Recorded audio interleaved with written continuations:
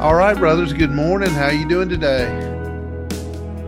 Good. Thank you. Yourself? Good. Doing great. Doing great. It's good to see you. It's good for us to have been able to visit a little bit before we started the recording on this podcast, and just really looking forward to what we are going to talk about today. We've got some pretty important subjects we're going to look at today. We've got the next three chapters of Joel Beeke's Reformed Systematic Theology. We're looking at chapters 7, 8, and 9. And just the breakout of those chapters goes like this. Chapter 7 is the controversy over the historical Adam. We started talking about Adam last time, and today we want to focus on the controversy that is there regarding, was Adam really a true person in history, or is Adam a metaphor, or does Adam mean something else other than him being an actual human person, a male that God created in time at the very beginning? So we're going to look at that. And then also, we're going to look at the next two chapters cover the image of God, and it actually goes on into other chapters as well. But we'll pick that up next time, Lord willing. But we want to look at the image of God, and we want to start by looking at exegetical and biblical theology. We want to start with Scripture, and then image of God part 2, historical and polemical theology. Historical meaning, what do we see in church history? Polemical just means it's kind of a word for,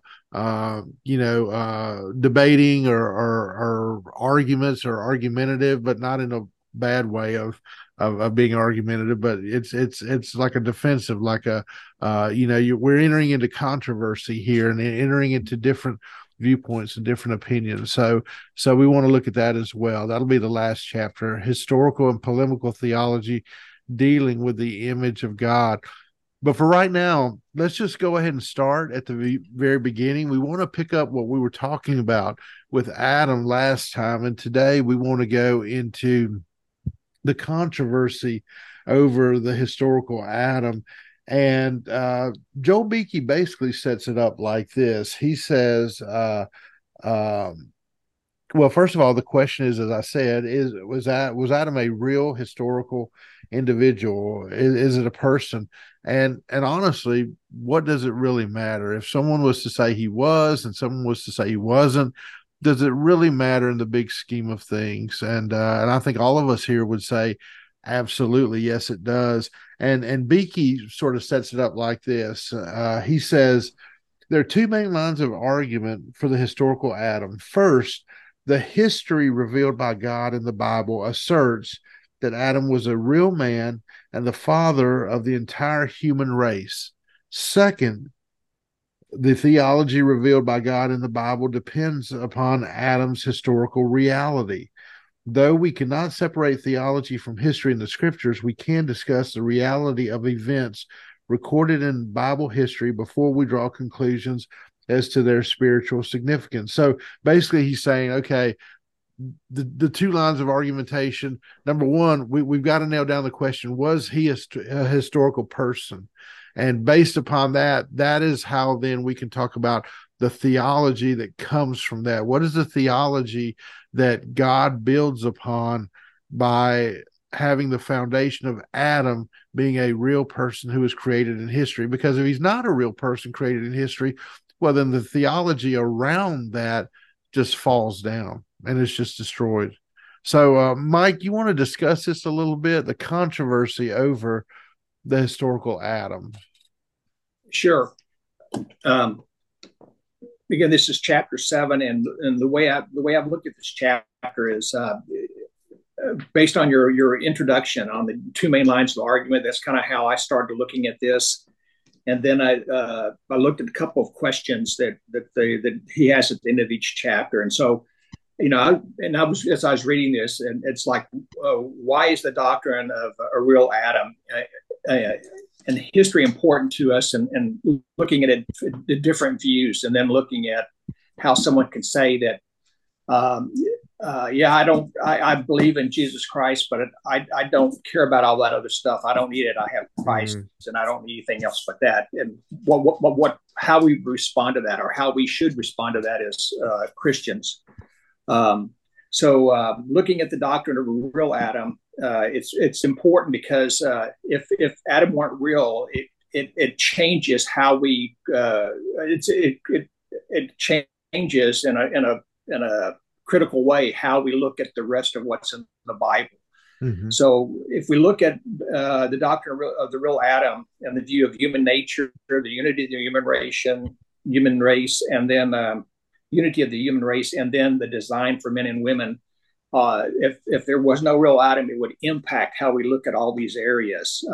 But first, Adam is just, when reading the Bible, Adam is just not an interesting figure in history. He's the foundation of our Christian beliefs as Christians. And if he disappears, meaning into mythology, or if we lose our foundational views of man's identity, because we say Adam wasn't real, then we lose our view on the identity of the identity of man, the sin, and the need for a savior. On the human nature view, while our bodies may share or have similar characteristics with animals, Scripture insists that man is not a highly developed animal, but a special creation of God, made hmm in his image to rule or have dominion over the animals.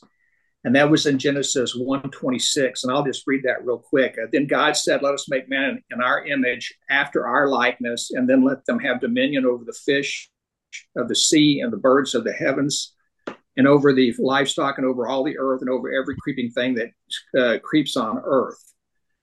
He also referenced 1 Corinthians 15:45. Thus it is written, the first man, Adam, became a living being. The last Adam became a life-giving spirit.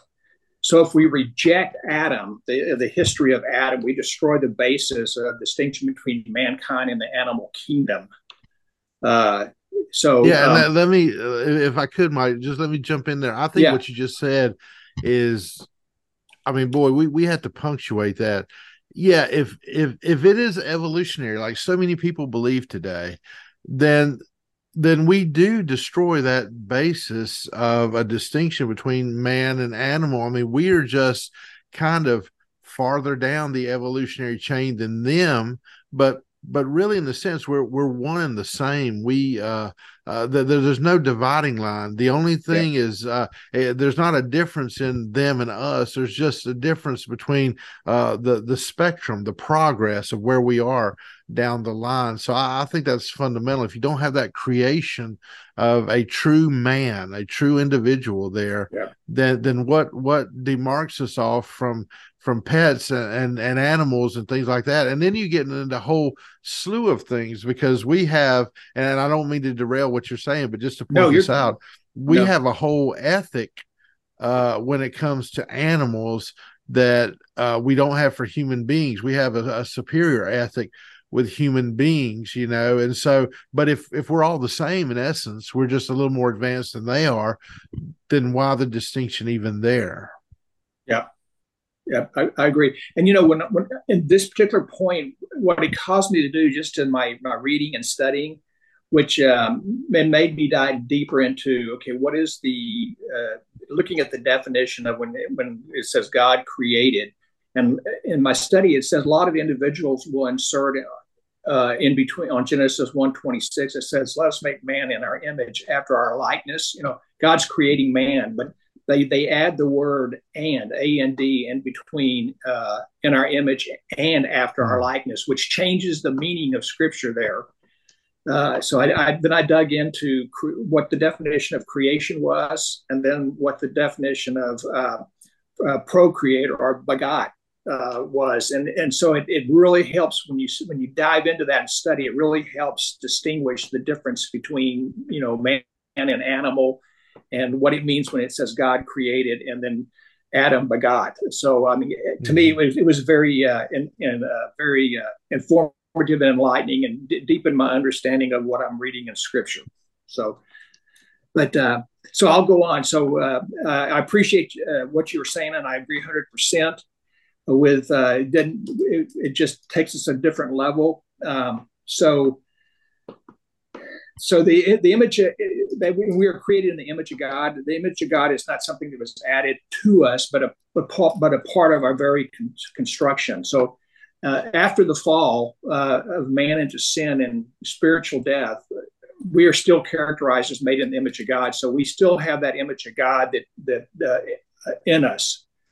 And that's backed by scripture in Genesis 9 in verses 1 through 6. It says, "We are told that the Lord gave man the right to kill and eat animals, but declared that anyone who murders a human being must die because God created man in his image." And that kind of goes back to, I think, what you were alluding to, Van.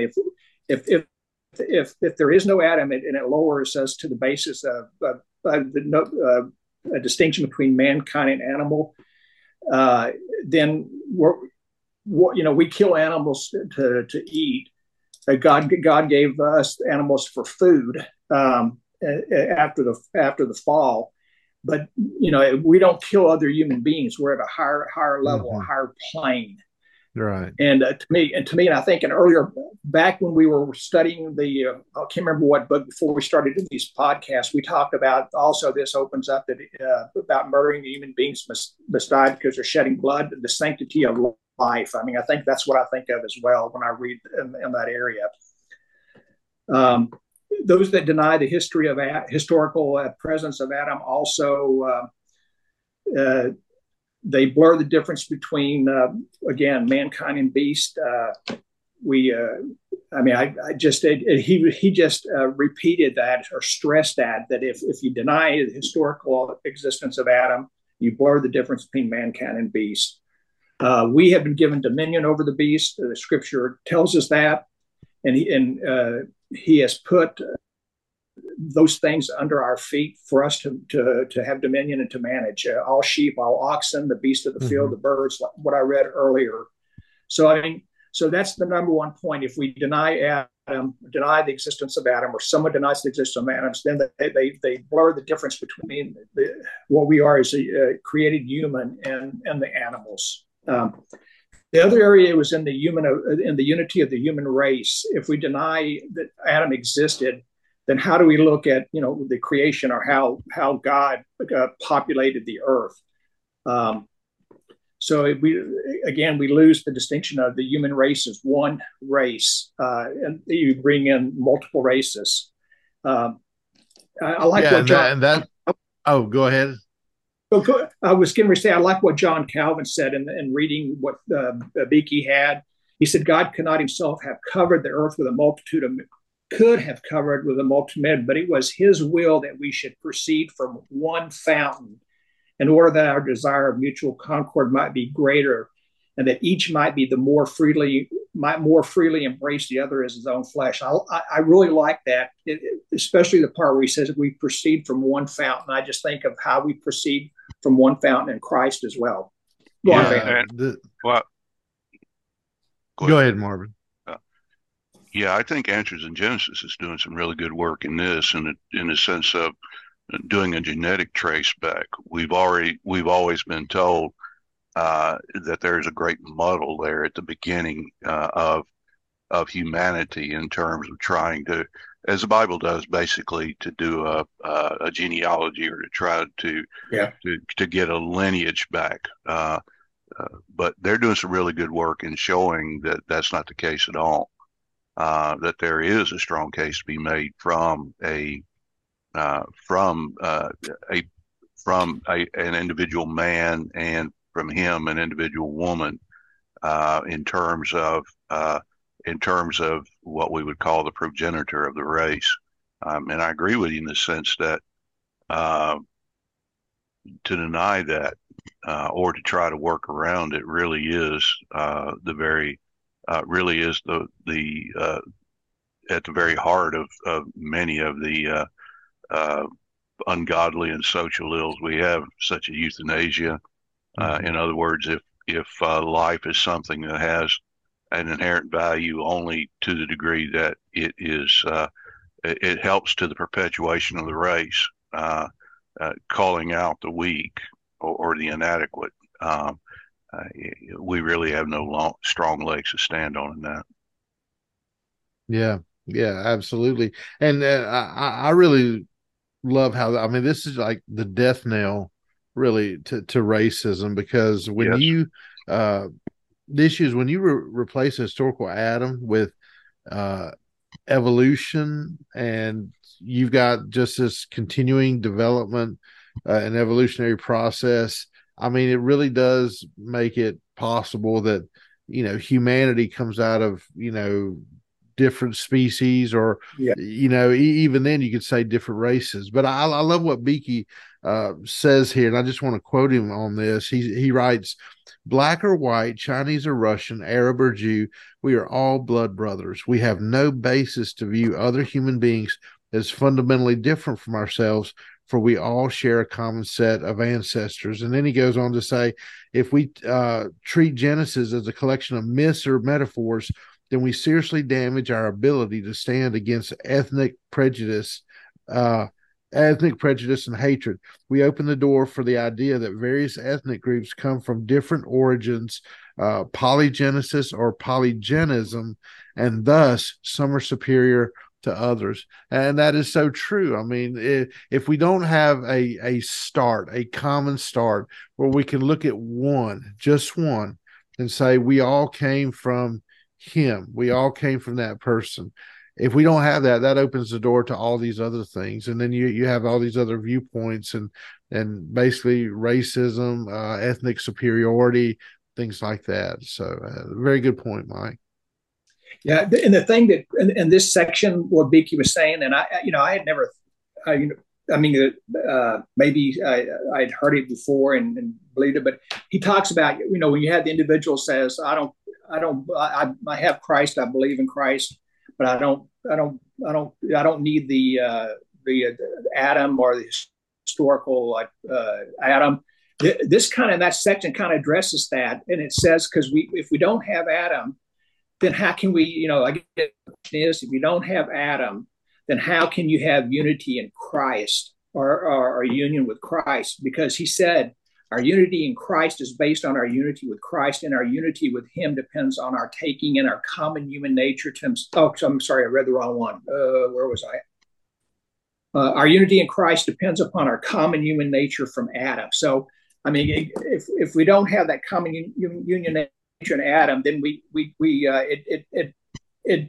can't have that. We don't have that union with Christ. Does that make sense? Am I off track? No, yeah, and I think you kind of thrown the ball up to serve on chapter 9 as well, when he talks about the constitutional and the functional views of the image of God in man, because that really is the very heart of it.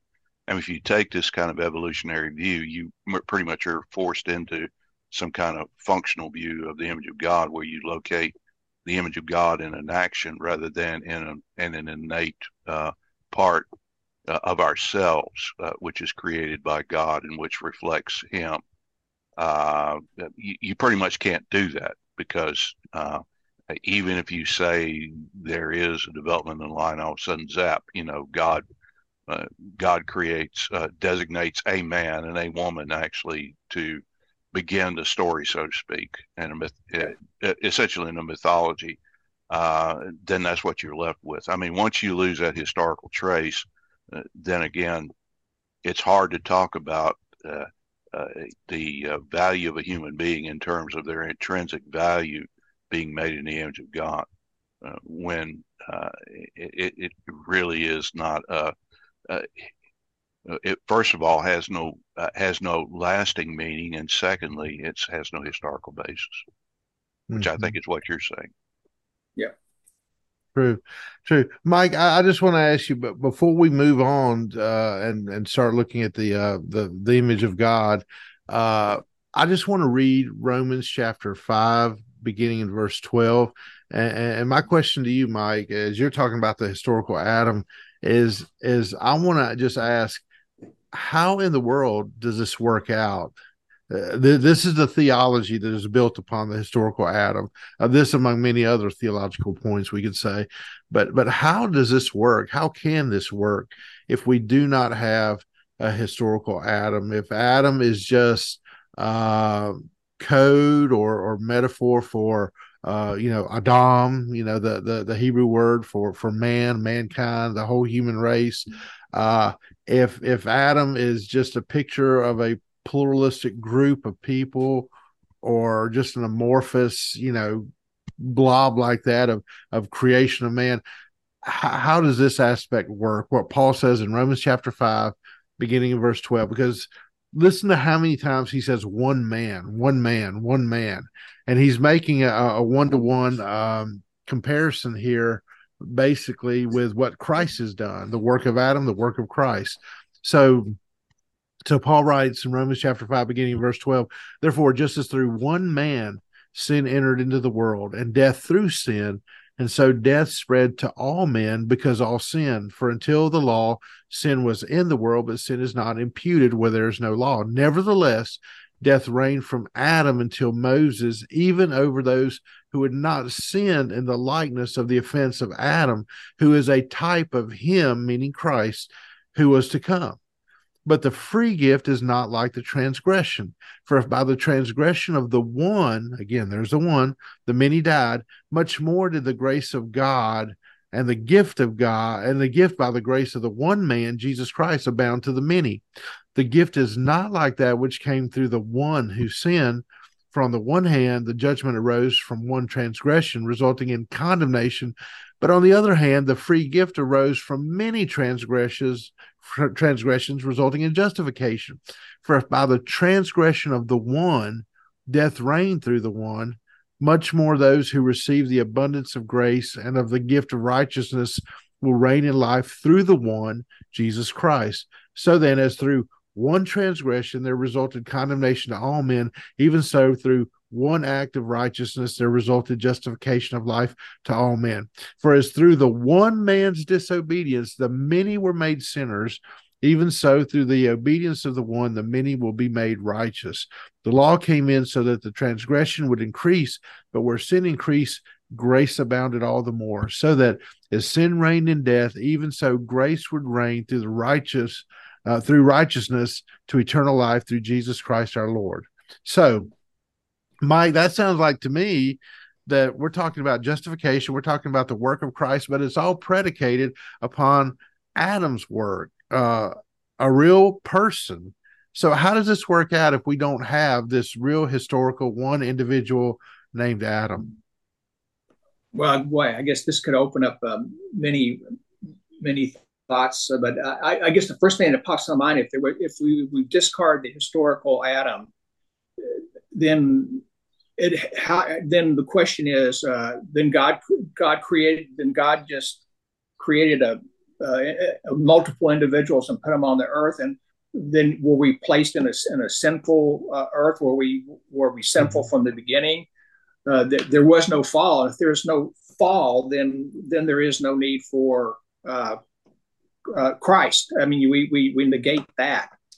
And I guess the other thing I'd look at too is going back to Scripture. If with Adam, I mean, with his fall, with Adam and Eve, their fall, Eve was deceived, and then she, I guess, Adam was there, she was deceived. He didn't step in, so he, as the king of the covenant of the head, he failed to uphold his responsibilities, and we entered into the corruption of the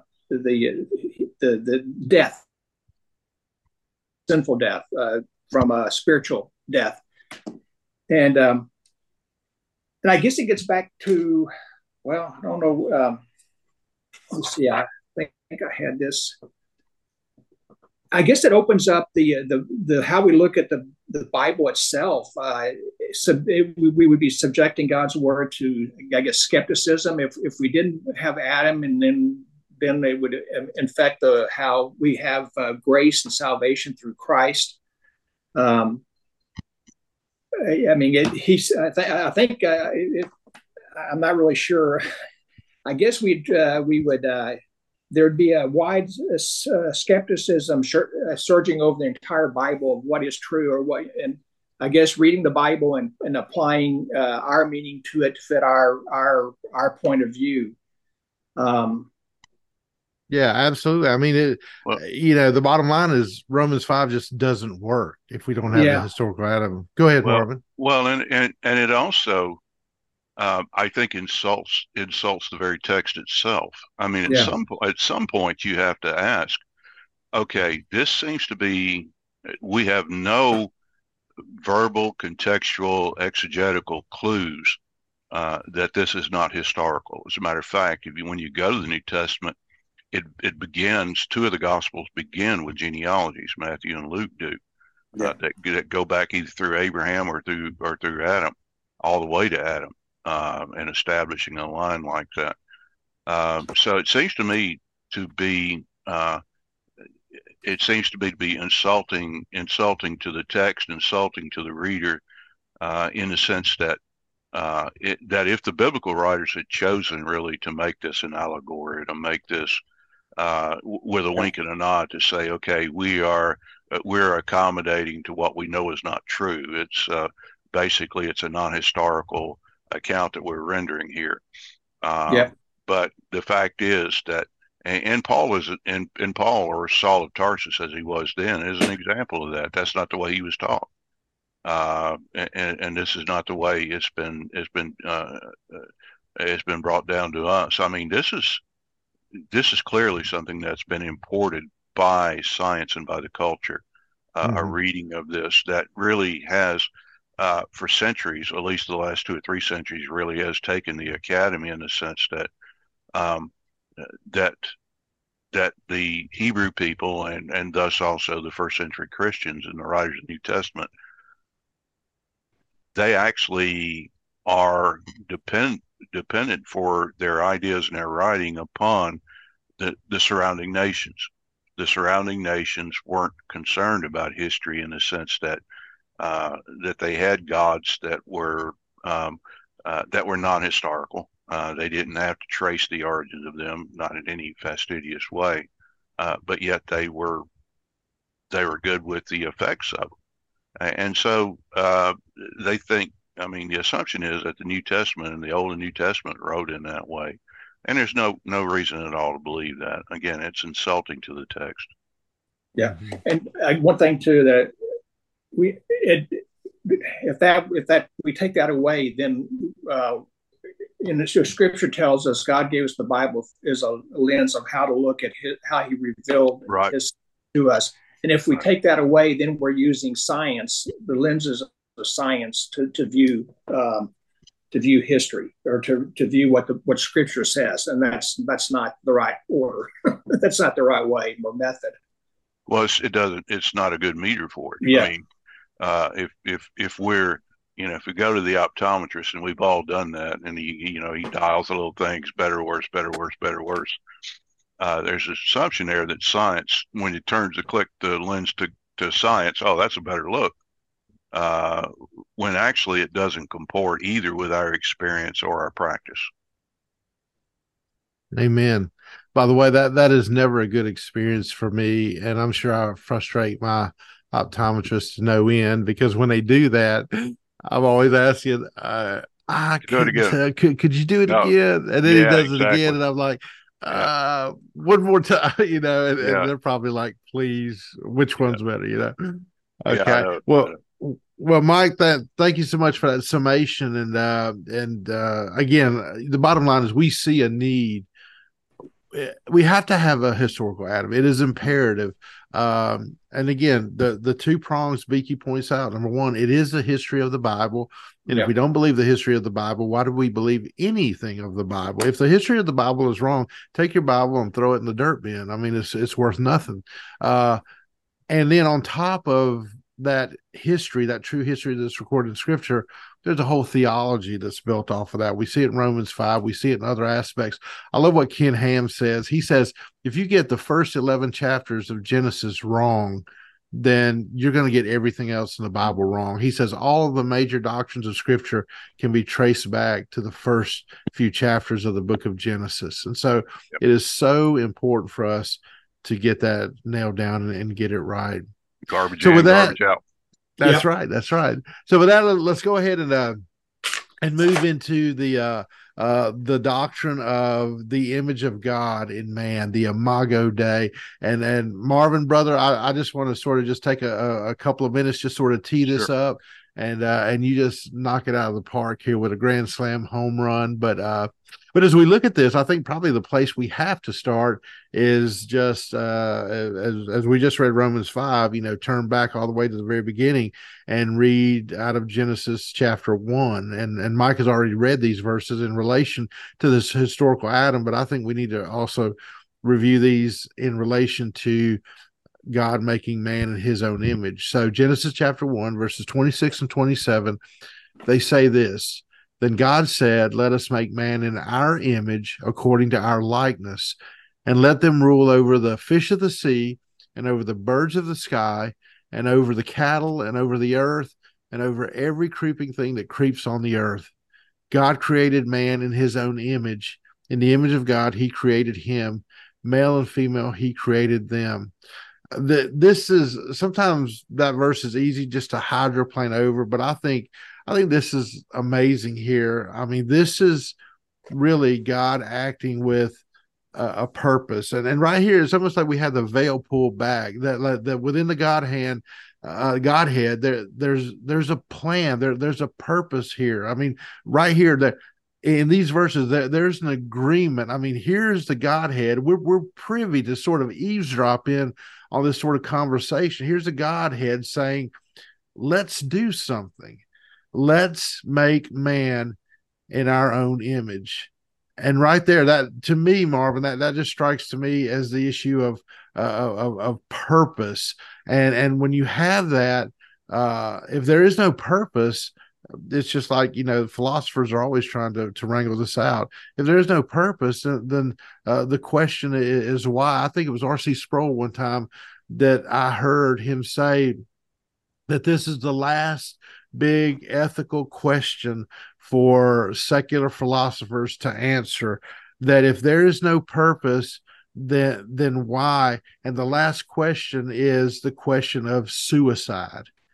In other words, if there's no purpose, then how do secular philosophers handle the issue of suicide? In other words, if there's no nobility to man, why do I suffer the pains and the arrows and the throes of life? Why do I continue on? Is it better just to end it all? So, and then you hear Sproul in his voice. I can even remember that, who am I? Why am I? That. So there's so much intertwined in here, Marvin. So talk to us, brother. The image of God. What is the Imago Dei, as it is in Latin? Well, that tees it up very well. I'll try to move quickly through this because I know we're pressed for time, but I think it's very important on page 161. Two quotes there, one from Herman Bavinck and the other from Gerhardus Voss. Bavinck says, the entire world is a revelation of God, a mirror of his attributes and perfections. Every creature in its own way and degree is the embodiment of a divine thought. And I want to stop there. The quote's not done, but I want to stop there for a minute and say that's an important point, because in that way, then, the animals and man are an expression of the divine thought. In other words, God thinks and they are created. So they have that in line. But then he says, I've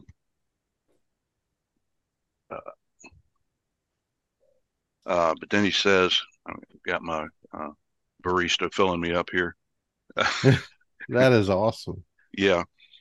Is that Amanda bringing you a cup of coffee? It was. Oh yeah. Man, that is awesome. Yeah. You got everyone there well trained, right, Marvin? Yeah. Oh yeah, Amanda loves to make coffee. I need to have Kathleen do that for me. Yeah. Well, yeah, it's a great blessing. But then he goes on to say, but among creatures, only man is the image of God. And notice there, he doesn't say is in the image of God. He says is the image of God. Mm-hmm. And the whole chapter plays that out. I think it's an important distinction. God's highest and richest revelation, and consequently the head and crown of the whole creation.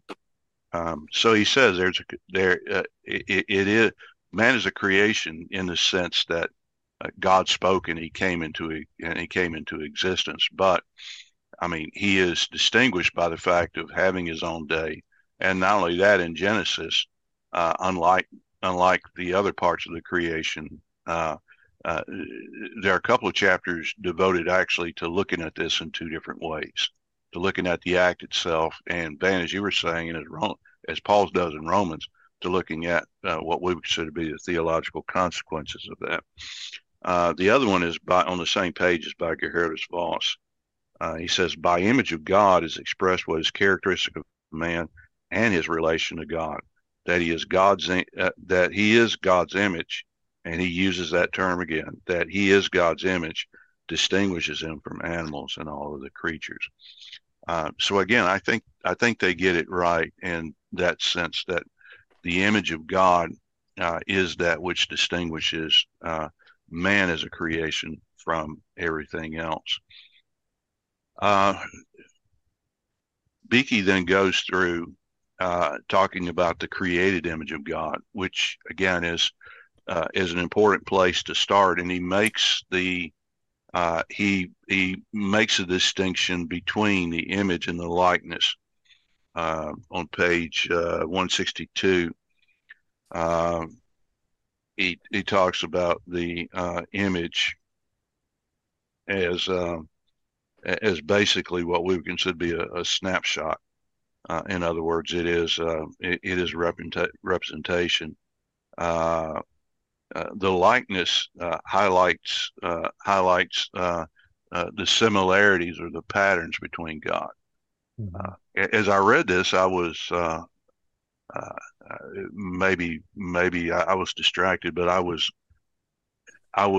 my mind was drawn to the biggest controversy in college athletics now, and that is what is called the name, image, and likeness, which again uses two terms that are used here, image and likeness. In college athletics, the idea there is that people have for decades have been using the image of an athlete locally to sell cars or to sell washers or to sell something like that, or they maybe have gotten them to actually to verbally to give an agreement or to associate with a particular product or a particular idea, maybe without any compensation. And again, the NCAA says now that they can profit from that, which again, that's a larger discussion about college athletics. It isn't nearly in the scope here, but it is in the scope in the sense that I think there's a similar thing going on here as well. One thing that Beeke does here is he doesn't want to put too much daylight between image and likeness, even though in the Hebrew they are two distinct words. He says, really, theologically, we start getting into trouble whenever we try to separate those two. The image and the likeness really are joined together, and they are a part of the same thing, and that is, as Bobbing and Voss say, man is image of God, and so in that sense, then there is being in the image of God. He not only is a representation of God, but he is also in the likeness of God as well, in the sense that his actions, who he is, whenever we look at him, he is. We should be thinking of God, and Beeke here says that this is not an idea of deification in the sense that we become God, which is the very basis of some modern cults, and Mormonism, for instance, has this perverse idea, that of the interplay of humanity and deity. It's not the case at all. There is we are, as Beeke would say here, being in the image, or being the image of God and in His likeness, then is an analog, as he would say. Mm-hmm. Which again, an analog simply means that it is a representation, not just a snapshot, but an ongoing representation. An example of that would be, um, I'm looking at my work computer right now, and I have a couple of other monitors. I'm actually logged into another site that I kind of glance at occasionally while we're doing this, as a matter of work. Um, there are some times whenever I will have three different times on here because my computer actually syncs up with a time server, a time server somewhere that will correct it and will get it back into time. And so I may have a different time on my watch, on my cell phone, on my computer, and on my remote system. Doesn't mean then that there is no time. I mean, there is a standard somewhere that this aligns to, and the point they're making is that that's also with the image of God as well. Mm-hmm. We see various representations of it. It never is quite right, but we can look at it and we understand in terms of time. We understand the whole concept of time, and realize that even though this is an imperfect analog, or an example of it, it yet reflects a true reality. And so Beeke would say, so we are as well, being made in the image of likeness in God. We are an imperfect representation of God, but in our created state as Adam and Eve in that period of probation or that testing in the garden, as they are there, I mean, they to look at them is to see an image and a likeness of God, to understand not only that God exists, but that He is but that He is a loving and a creative and a caring God. Hey, Um, Marvin, let me jump in and just sure. ask you this question. Okay. Uh, so so why do you think God did this? He creates creation.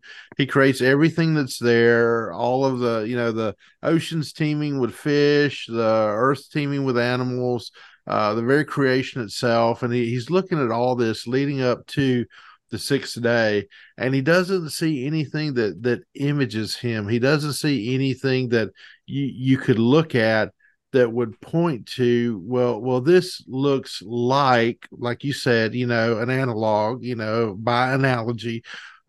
This looks like, this in some way resembles God. He doesn't see that, and so he Right. chooses to make man, and he chooses to make an image of himself. And for my mind, when Beeke said, he gave this illustration of how in temples you would have the images of the rulers, like the emperors there, that people are to look on, and the statue is not the ruler himself, but the statue is an image of the ruler. So as they looked at that statue, their minds would be pointed to Yeah. the ruler, and in certain ways that statue was like the ruler, like the emperor, whomever, and that would recall to the mind who that individual was. So why does God do this on the sixth day?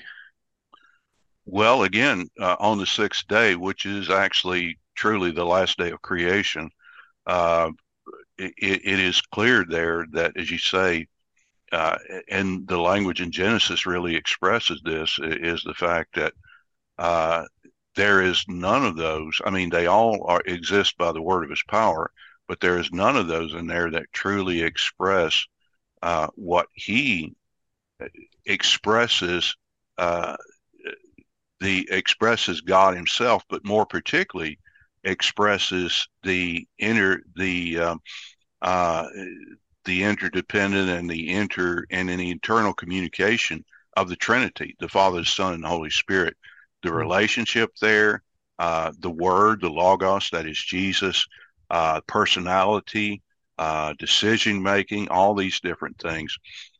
God deliberately at that point decided, in an analogical or in a way by analogy, decided to create someone that would reflect that in a mutable uh, but an enduring way. That is what makes man different, is the fact that to sustain that knowledge, and again, I know we're running out of time, and let me jump all the way over because I think Beeke makes a good point if I can find it here. This is a good, deep discussion. There's so much that could be said here. No, there is. Which let me get this plug again while you're looking for what you're looking for. Get the book, read it along with us, follow along with us. There's so much good, edifying material here that would just lift your heart up to praise the Lord. Yeah. Go ahead, brother. Yeah. In a dependent in a dependent way, God creates us, man and woman, to create or to be a representation of Him and of certain attributes. And Beeke says this basically to represent communicable attributes of God, of the Trinity. And three of them in particular that he mentions on page 172. And I think this is really good. And I think it kind of sums up the entire thing. As you said, we could go on forever, and theologians have gone on for this forever. But it does. I think it does set up chapter 9 also. Third line, he says, the fact that Paul can write of God renewing his image in mind in the graces of knowledge, righteousness, and holiness, even though regenerated men are not yet restored to outward glory and dominion, implies that the core of God's image consists in the moral image, the spiritual life of the heart. I like those three terms he uses there, and he actually again picks those up and uses them in chapter 9 when he talks about the theological development of the doctrine of the image of God. Knowledge, righteousness, and holiness. I think these are three things that man, when he is rightly in relationship with his Creator, which he has not been, which he was not from, in the truest sense of the word, from Adam to Christ. But whenever he is, there is a true knowledge of him, which is unlike the knowledge that was perverted in the garden. There was a true knowledge in the garden, but again, the serpent came in and perverted the knowledge there. Righteousness, that is a true right standing before God, one in which we stand, in which we stand faultless, in which we stand in righteousness, in which we stand in a place to where there is no condemnation. We know that's only available in Christ. And then also holiness. Holiness expresses the fact that it's the life of God within us. And I think it's very important that the last part of that, when he says it implies that the core of God's image consists in the moral image, the spiritual life of the heart. Not that the rest of these are not important. As a matter of fact, it's very important, really, to consider a whole section of this that we haven't had time to talk about. But that is what happens after the fall. What happens to the image? Does it go away? Is it destroyed? What happens to it? Well, the fact is, the Bible says it's still there. And it's interesting that in Genesis 4, I think Beeke agrees as well. We get a clue to that whenever in Genesis 4, he talks about the development of what we would call culture, language, music, all of these things. He says these are the gift and the property of different people who are in the process of developing that. In developing those, whether they do in pure righteousness or not, they are also as a people or a community, they are also expressing the presence of God as well. So understand the presence of God there is not only an individual thing, but it's also a community thing as well. Right. So go ahead. Yeah. I think basically the classic Reformed view, at least a lot of what I've read concerning, the image now after the fall, is that it has been marred, it has been right, but not defaced, but destroyed. it's Yeah, not been destroyed. Yeah. yeah. And again, 173. One last quote, and I think this really ties it up. You quoted Sproul earlier, and I will as well. I wish he has that Gershner growl, but not quite. But again, but he does. Beeke does say on 173, first paragraph, God's predestination aims at the honor of His Son, and I think that's very important. All of creation aims at the honor of His Son, that He might be the firstborn. And then Sproul draws attention to this Christ-centered consequence, writing, and I love this: the only reason why God has saved me is for the sake of Jesus Christ, that Christ might have the preeminence. And I think that sums it up so beautifully. The only reason Hmm. God saved me is for the sake of Jesus, Hmm. because I belong to Him, and in Him I have life. In other words, the Beeke talks about the renewed image of God within us, which Yeah. basically, by the Holy Spirit, is the life of God coming to dwell in us in a saving and a redeeming way. It is in the process of making us uh, into uh, into His image through the Right. second Adam. The second Adam, Yeah. Paul calls him that in 1 Corinthians 15, is he who came to set right what Adam failed to do, and that is to create us in the true image of God, to where, as a part of that mandate, there not only is a moral and a spiritual relationship that we have with Him in which we reflect His glory, but there's also a dominion aspect of that as well. Hmm. Not in the creation mandate, although that's still there, and the cultural mandate, which is still there, but more explicitly, there's this garden motif there as well, where we are meant to extend the kingdom, and we do that by the preaching of the gospel of Jesus Christ, and that is Yeah. that. And that is, in the end, whenever we see us in our redeemed and our ultimately in our state, we see there basically what we were created to be.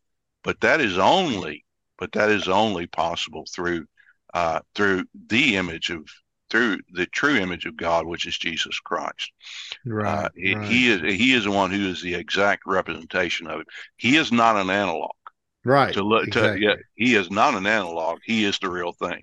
In other Hmm. words, if we are trying to measure, going back to your question, your very good question earlier, why live? What's the difference? He is the true analog. I mean, Hmm. he is the true thing. He says, "I am the way, the truth, and the life. No man comes to the Father but by me. I am the gateway. I'm the door. I'm the door of the sheep." Hmm. All the I am statements there. He is truly that. And in relationship with Him, then not only is the image of God restored in us from a marred condition, from a condition that puts us in a natural state of death and unbelief, we're restored to that, and we are by the Holy Spirit in holiness being sanctified to the point to where one day the last stage, as Paul says in Romans 8, of this is our glorification, when we Hmm. finally become like our elder brother Jesus Christ. Then at that point, Amen. that's the whole point of this. That's the whole point of this. As Sproul says, the only reason I was saved is because of Jesus, Amen. so that He could collect me as a lovely flower in the bouquet of His sovereign grace, and present me to the Father faultless and blameless, with white robes, white robes of righteousness. Hmm. And that's the whole reason why we exist. And our happiness and our purpose is only found in that. Whenever we come and we come into a relationship with Jesus Christ, then at that point, then this whole theological discussion about image and likeness, again, is this ties back to the last chapter, and Mike and Van, both your very good points and observations.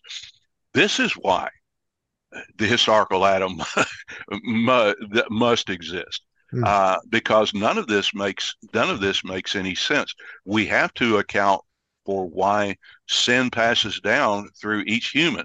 Hmm. It is something we learn, but we learn because it's already in us. It's the Our disclosure of what's nature. already our nature. Yeah. I mean, Yes. it's who we're created, how the image of God, we're created in the image of God, but yet it's a marred image. And we get that not only by example from our parents, but we get it also in some way where it's passed down to us. Um, Hmm. this raises a larger discussion about Augustine and the whole idea of concupiscence. But boy, so much we could pass for another day. Oh yeah, But but no, Marvin. But this is exactly what we're saying. This Genesis dovetails into so many different aspects of theology and doctrine and scripture, and that's why we have to get the beginning right. Yeah, and exactly, and I'll end with this, and I know we're way out of time here. As a matter of fact, I did my analog representation of the time. It may be off by a few seconds, but it ain't too bad. It ain't off that far. But again, I did I performed a funeral last Friday morning, as I let both you brothers know. It was from a sister in the Beulah church. And at the graveside, basically, I went to this very thing that we're talking about here in 1 Corinthians 15, where Paul talks about the body being sown as a seed, and talking about the Mhm. burial, and says it's sown in corruption, it's raised incorruptible. It's sown in weakness, it's raised in strength. And again, the last part of that is the fact that it says that the reason for that is because death came in Adam, distinctively one individual. We can isolate it. He's the guy. He has the culpability, we have gladly conceded in that, to the point to where it has affected not only us but also our world in a messed up way. But Paul also says, First Corinthians 15, just as in or of Adam, just as in one man all die, so also in Christ all are made alive. And there Mm. is the hope of the resurrection. There is the hope at a graveside. Whenever you later they lower the casket into the ground, and they cover it with dirt at that point. I like that analogy Paul uses of a seed there. Because Mhm. I mean that helps me. I mean that helps me to visualize that, Yeah. because really we are burying a dead body there in the hope of the resurrection, and the only reason for that is because of, as Sproul said, is because of Jesus Christ. I trust Christ, and my trust in Christ is my basis of giving comfort to a mourning and a grieving family, that as she is in Christ, she belongs to Him. He is quite jealous, and of those whom the Father has given Him, He'll not lose one. Mm. So in that day, whether it is by or in that day, whenever He returns again, that body will be raised, minus all the imperfections it was in life, but even beyond that, in true knowledge and righteousness and holiness, which shall persist for eternity. She will be everything that she was made to be, and so will we as well. We'll be everything that Adam was supposed to be, but yet in his testing failed to be. But in Christ, who has conquered death, who has a complete and a full righteousness that is his own, that he has imputed to us that righteousness, so that we can stand faultless before the Father. And of the other Comforter, the Holy Spirit, whom He said He was going to come, who was going to send a Spirit of holiness, who indeed will, through our lives, separate us from the world, uh, uh, make more profound our affection for Christ, and create in this life uh, to be more like Him, Mm. and so that is the distinctive privilege and the distinctive ambassadorship of Christians, in the fact that truly in the new covenant, when the world looks at us, they ought to see God, and not just see God, the Creator God. They ought to see Jesus Christ, You're right. and Renewed understand image. a renewed image, and Yeah. understand again, that he is a God who will set all things right. So, I Mhm. mean, there's a lot in that chapter, but it's very, I thought it was very helpful. Amen. Amen. And I know we're running out of time, and I will wrap us up with the last chapter with just saying one thing about it. If you guys Okay. want to hit something else, I mean, say something else about it, you can. And then we'll just ask Mike to kind of close us out in prayer. But basically, the last chapter, historical and polemical theology, you know, the issue, okay, you have God creating man to mirror his glory, creating man to bear his name. As you wonderfully pointed out, Marvin, we're not exactly like God, but there's some point of analogy whereby we are like God. There's some points of similarity, some points of likeness. And so that is the discussion going into this last chapter on Yes. historical and polemical theology. In other words, the question is, okay, we realize that God has made us in his image. Now, here's the question: in what ways are we like God? And Yeah. therein lies the discussion that has been had all throughout church history among brothers and others who have talked about it. In what ways are like, and Beeke basically brings out to constitutional perspectives, Yeah. functional perspectives. In other words, what is the image of God just in who we are, how it constitutes who we are, and then the image of God in what we do, how we function. Mhm. No, I think you summarized it very well.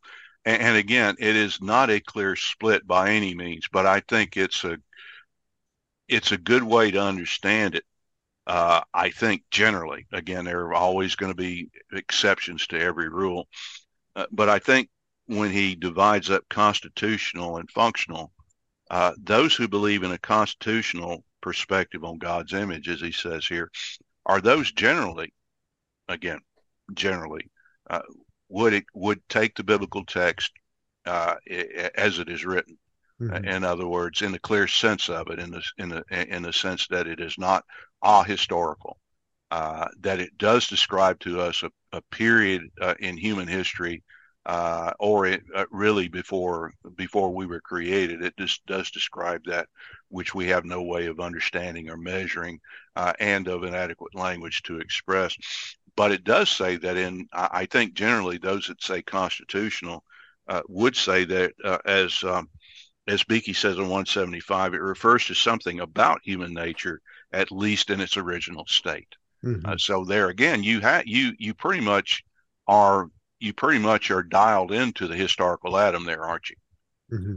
Right. Generally, as a rule, Now there are some exceptions. The functional, however, and again, when he gets into Bart and Bruner, there, the functional, however, does not need that, because it sees the image of God not in who we are or in elements of our being, but it understands them in terms of what we do, Right. our actions. And again, I mean, that would also comport with an ahistorical view of Adam as well, in the Mm-hmm. sense that God adopted some knuckle dragger out there and decided that you'll be my guy.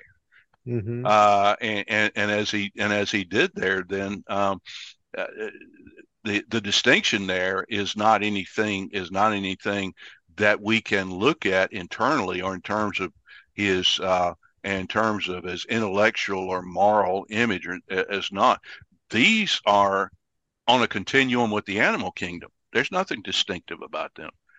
But where we see is the awareness of God, and we see there, what do you do in relationship with God? What do you do as a matter of dominion, which are the uh, two of the functions that he says there. We can see this, and it's not really dependent on us to for our historical Adam, and that's why he says Karl Barth was aware of this particular problem, and realized that he needed a historical Adam, and so that's why he was very comfortable. He was very comfortable in saying, "I don't need a historical Adam in this," is because the image of God is defined in Jesus Christ, Mm-hmm. not from creation, but is an image in Jesus Christ, and it's in the Word or the crisis or the active relationship with Him. So that's what I got out of chapter 9. I think there's a pretty clear divide there, Yep. and the functional part is really the burden, or really is modern theology for the most part. And we're talking Absolutely. about non-evangelical, but modern theology, which looks at man and sees a spiritual relationship as a dependence upon God.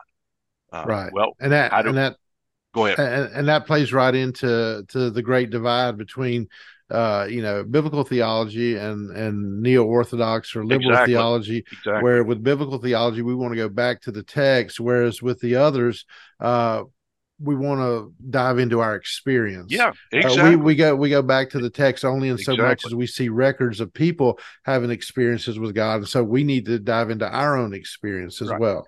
As Bart would say, that's when the Bible becomes God's word. Exactly. The aha, the Yeah, serendipitous exactly, moment. Yeah. exactly. Yeah.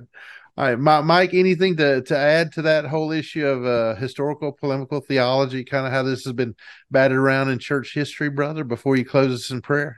I would just say that again, earlier we talked about the creation of how God created the world and man, and then now we're into the discussion of the historical presence of Adam, and it just if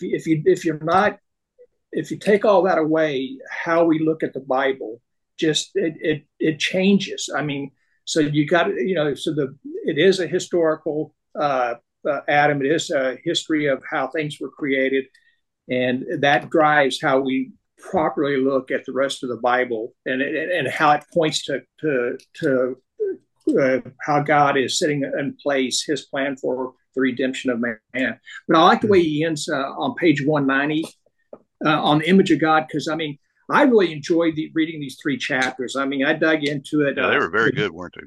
The Baptist Catechism, question Mm-hmm. 13, how did God create man? I mean, that our reading supports that question. And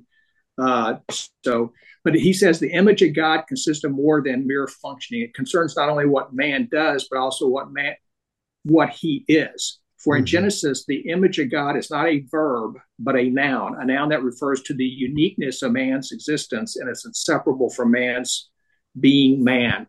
And that's what makes us unique. I mean, Yeah.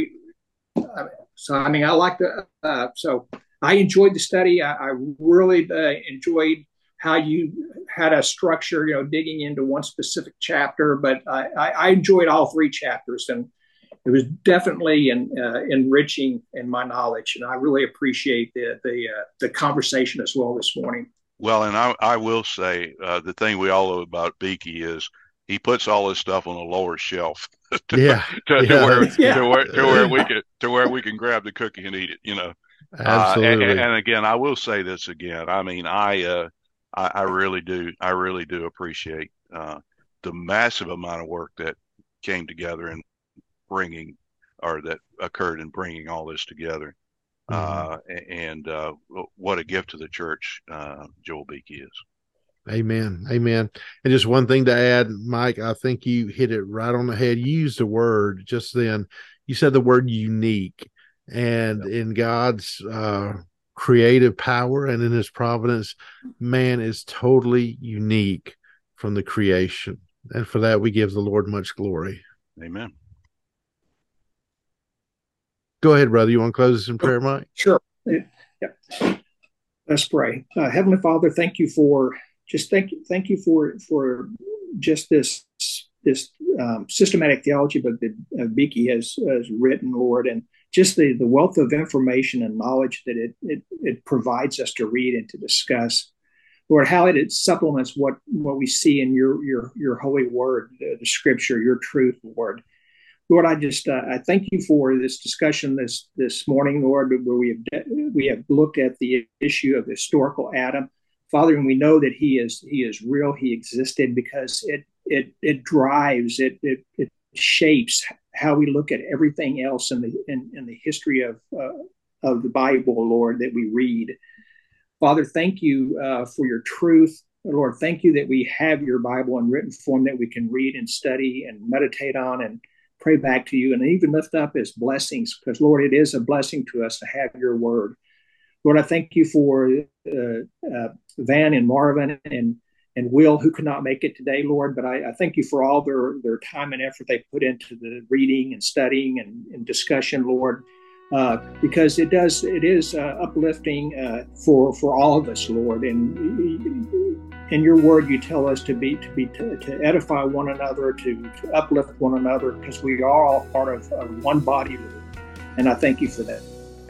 Lord, as we go our separate ways today, Lord, watch over, guard us, protect us, just continue to give us the wisdom that we need in our decisions and our conversations with individuals we come into contact with. May we be steadfast in talking about you, sharing the gospel with those we come into contact with. For in your name I pray, amen. Amen.